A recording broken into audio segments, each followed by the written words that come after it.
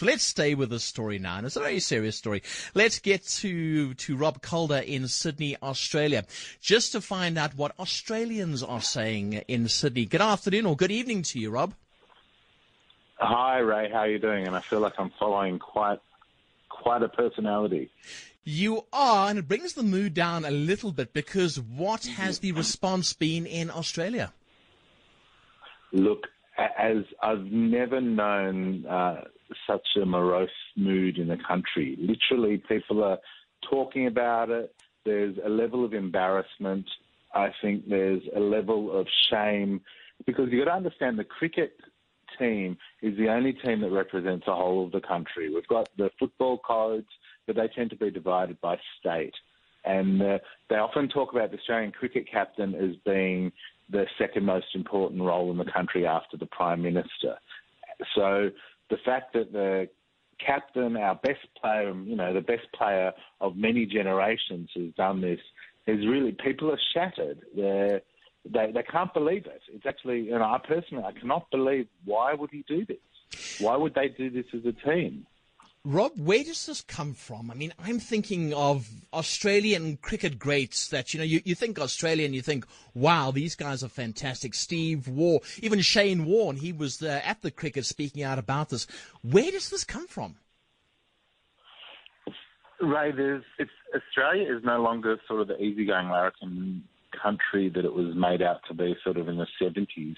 But I don't think you can rule out the past as influencing the current days. Steve Waugh had his, mental disintegration policy, which, was basically, ripping into the opposition. So he had no problems in using non-cricket tactics to win a game. So if you view that as a legacy, this is just taking things to its extreme, win at all costs. What pushed them over the line to actually break the rules of cricket and cheat is something no one will ever get, because I'm sure it will come out in detail in the next few days. But it's a shocking, because it's nearly like a conspiracy. The senior members of the team using a young player to carry out their dirty, illegal work. It's as bad as that, and it's cheating. It's not, it's Steve Smith saying, sorry, they made a mistake. A mistake is a bad tactic, or, doing something which meant you lose the game. It is cheating. This is breaking the law.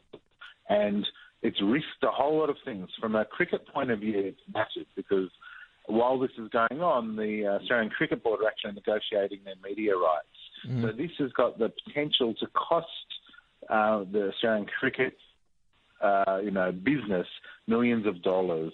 It's putting off sponsors. Two of the main sponsors of Australian cricket are one of the largest banks and Qantas.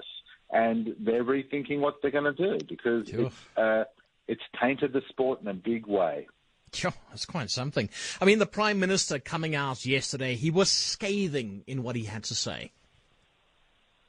Well, I mean, rightly so. People have come from all walks of life, and people that aren't into cricket have been shocked by it, because I think it's symbolising something bigger in the country. I think it does, symbolise that this, win at all cost kind of attitude and lack of ethics and morals is coming across in all elements of life, and cricket's just sort of a symptom of what's going on. I mean, at the same time as this going on, we have an inquiry into the banking industry in Australia, and there's been instance after instance of the banks behaving inappropriately and immoral.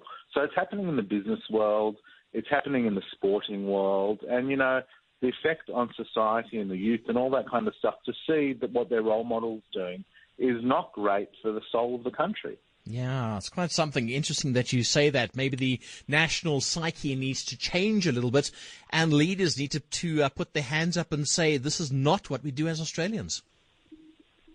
Absolutely. And I think, I've read articles where people, and I think it's a bit rich, but sort of comparing it to the Me Too, issue, because I don't think it's quite like that, but it does definitely touch on what is it to be an Australian, and what are Australian values? And the conversation about Australian values is not being brought up often. It's always about pragmatism. And I mean, Ray, we spoke last week about the issue of Australia and white farmers potentially being fast-tracked, and that's a pragmatic thing. Let's try and find some immigrants which are, and I'm putting inverted commas, that are good for the country. And the underlying undertone of that is, well, we want someone that can contribute as opposed to more foreign. I'm also doing inverted commas kind of immigrants. So there's a lot of soul searching that needs to happen in this country, and this has really opened a wound, which in maybe a positive will be that the conversation will begin and people will actually start thinking about morals and ethics. And I could talk about specifics of cricket, but in my opinion, it's a bit bigger than cricket. Yeah, it seems that way. A hostile reception, I suppose, on their return. The players will not be looking forward to coming home. No, I don't think so. I mean, Steve Smith is already out of the next test. I think that it's pretty likely that David Warner will be taken out of the next test. The head of Australian cricket is arriving.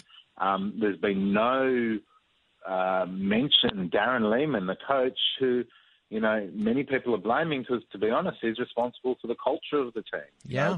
What is the team culture? What was going on? And what made people even contemplate this? And you know what? The thing is, this is why people can't really believe it. What's the worst that would have happened if they didn't do it? They lose a test match to a really good team. Yeah. And then they've got another chance in the next test. Like, the stakes are high, I suppose, from their perspective, but reality is it's a game and you win some and you lose some, and it's wrecked the best test cricket series in years. It's absolutely wrecked what was a phenomenal series, and that's a big shame. Australia's probably going to have to fly players out now because I don't know how many of the team will be, selected in the fourth test. It's, there's been calls for us to forfeit the next test, which I don't think they could from a legal perspective. This really damages the sport. Our Australian correspondent, Rob Calder, thanks for your time on the line from Sydney, Australia.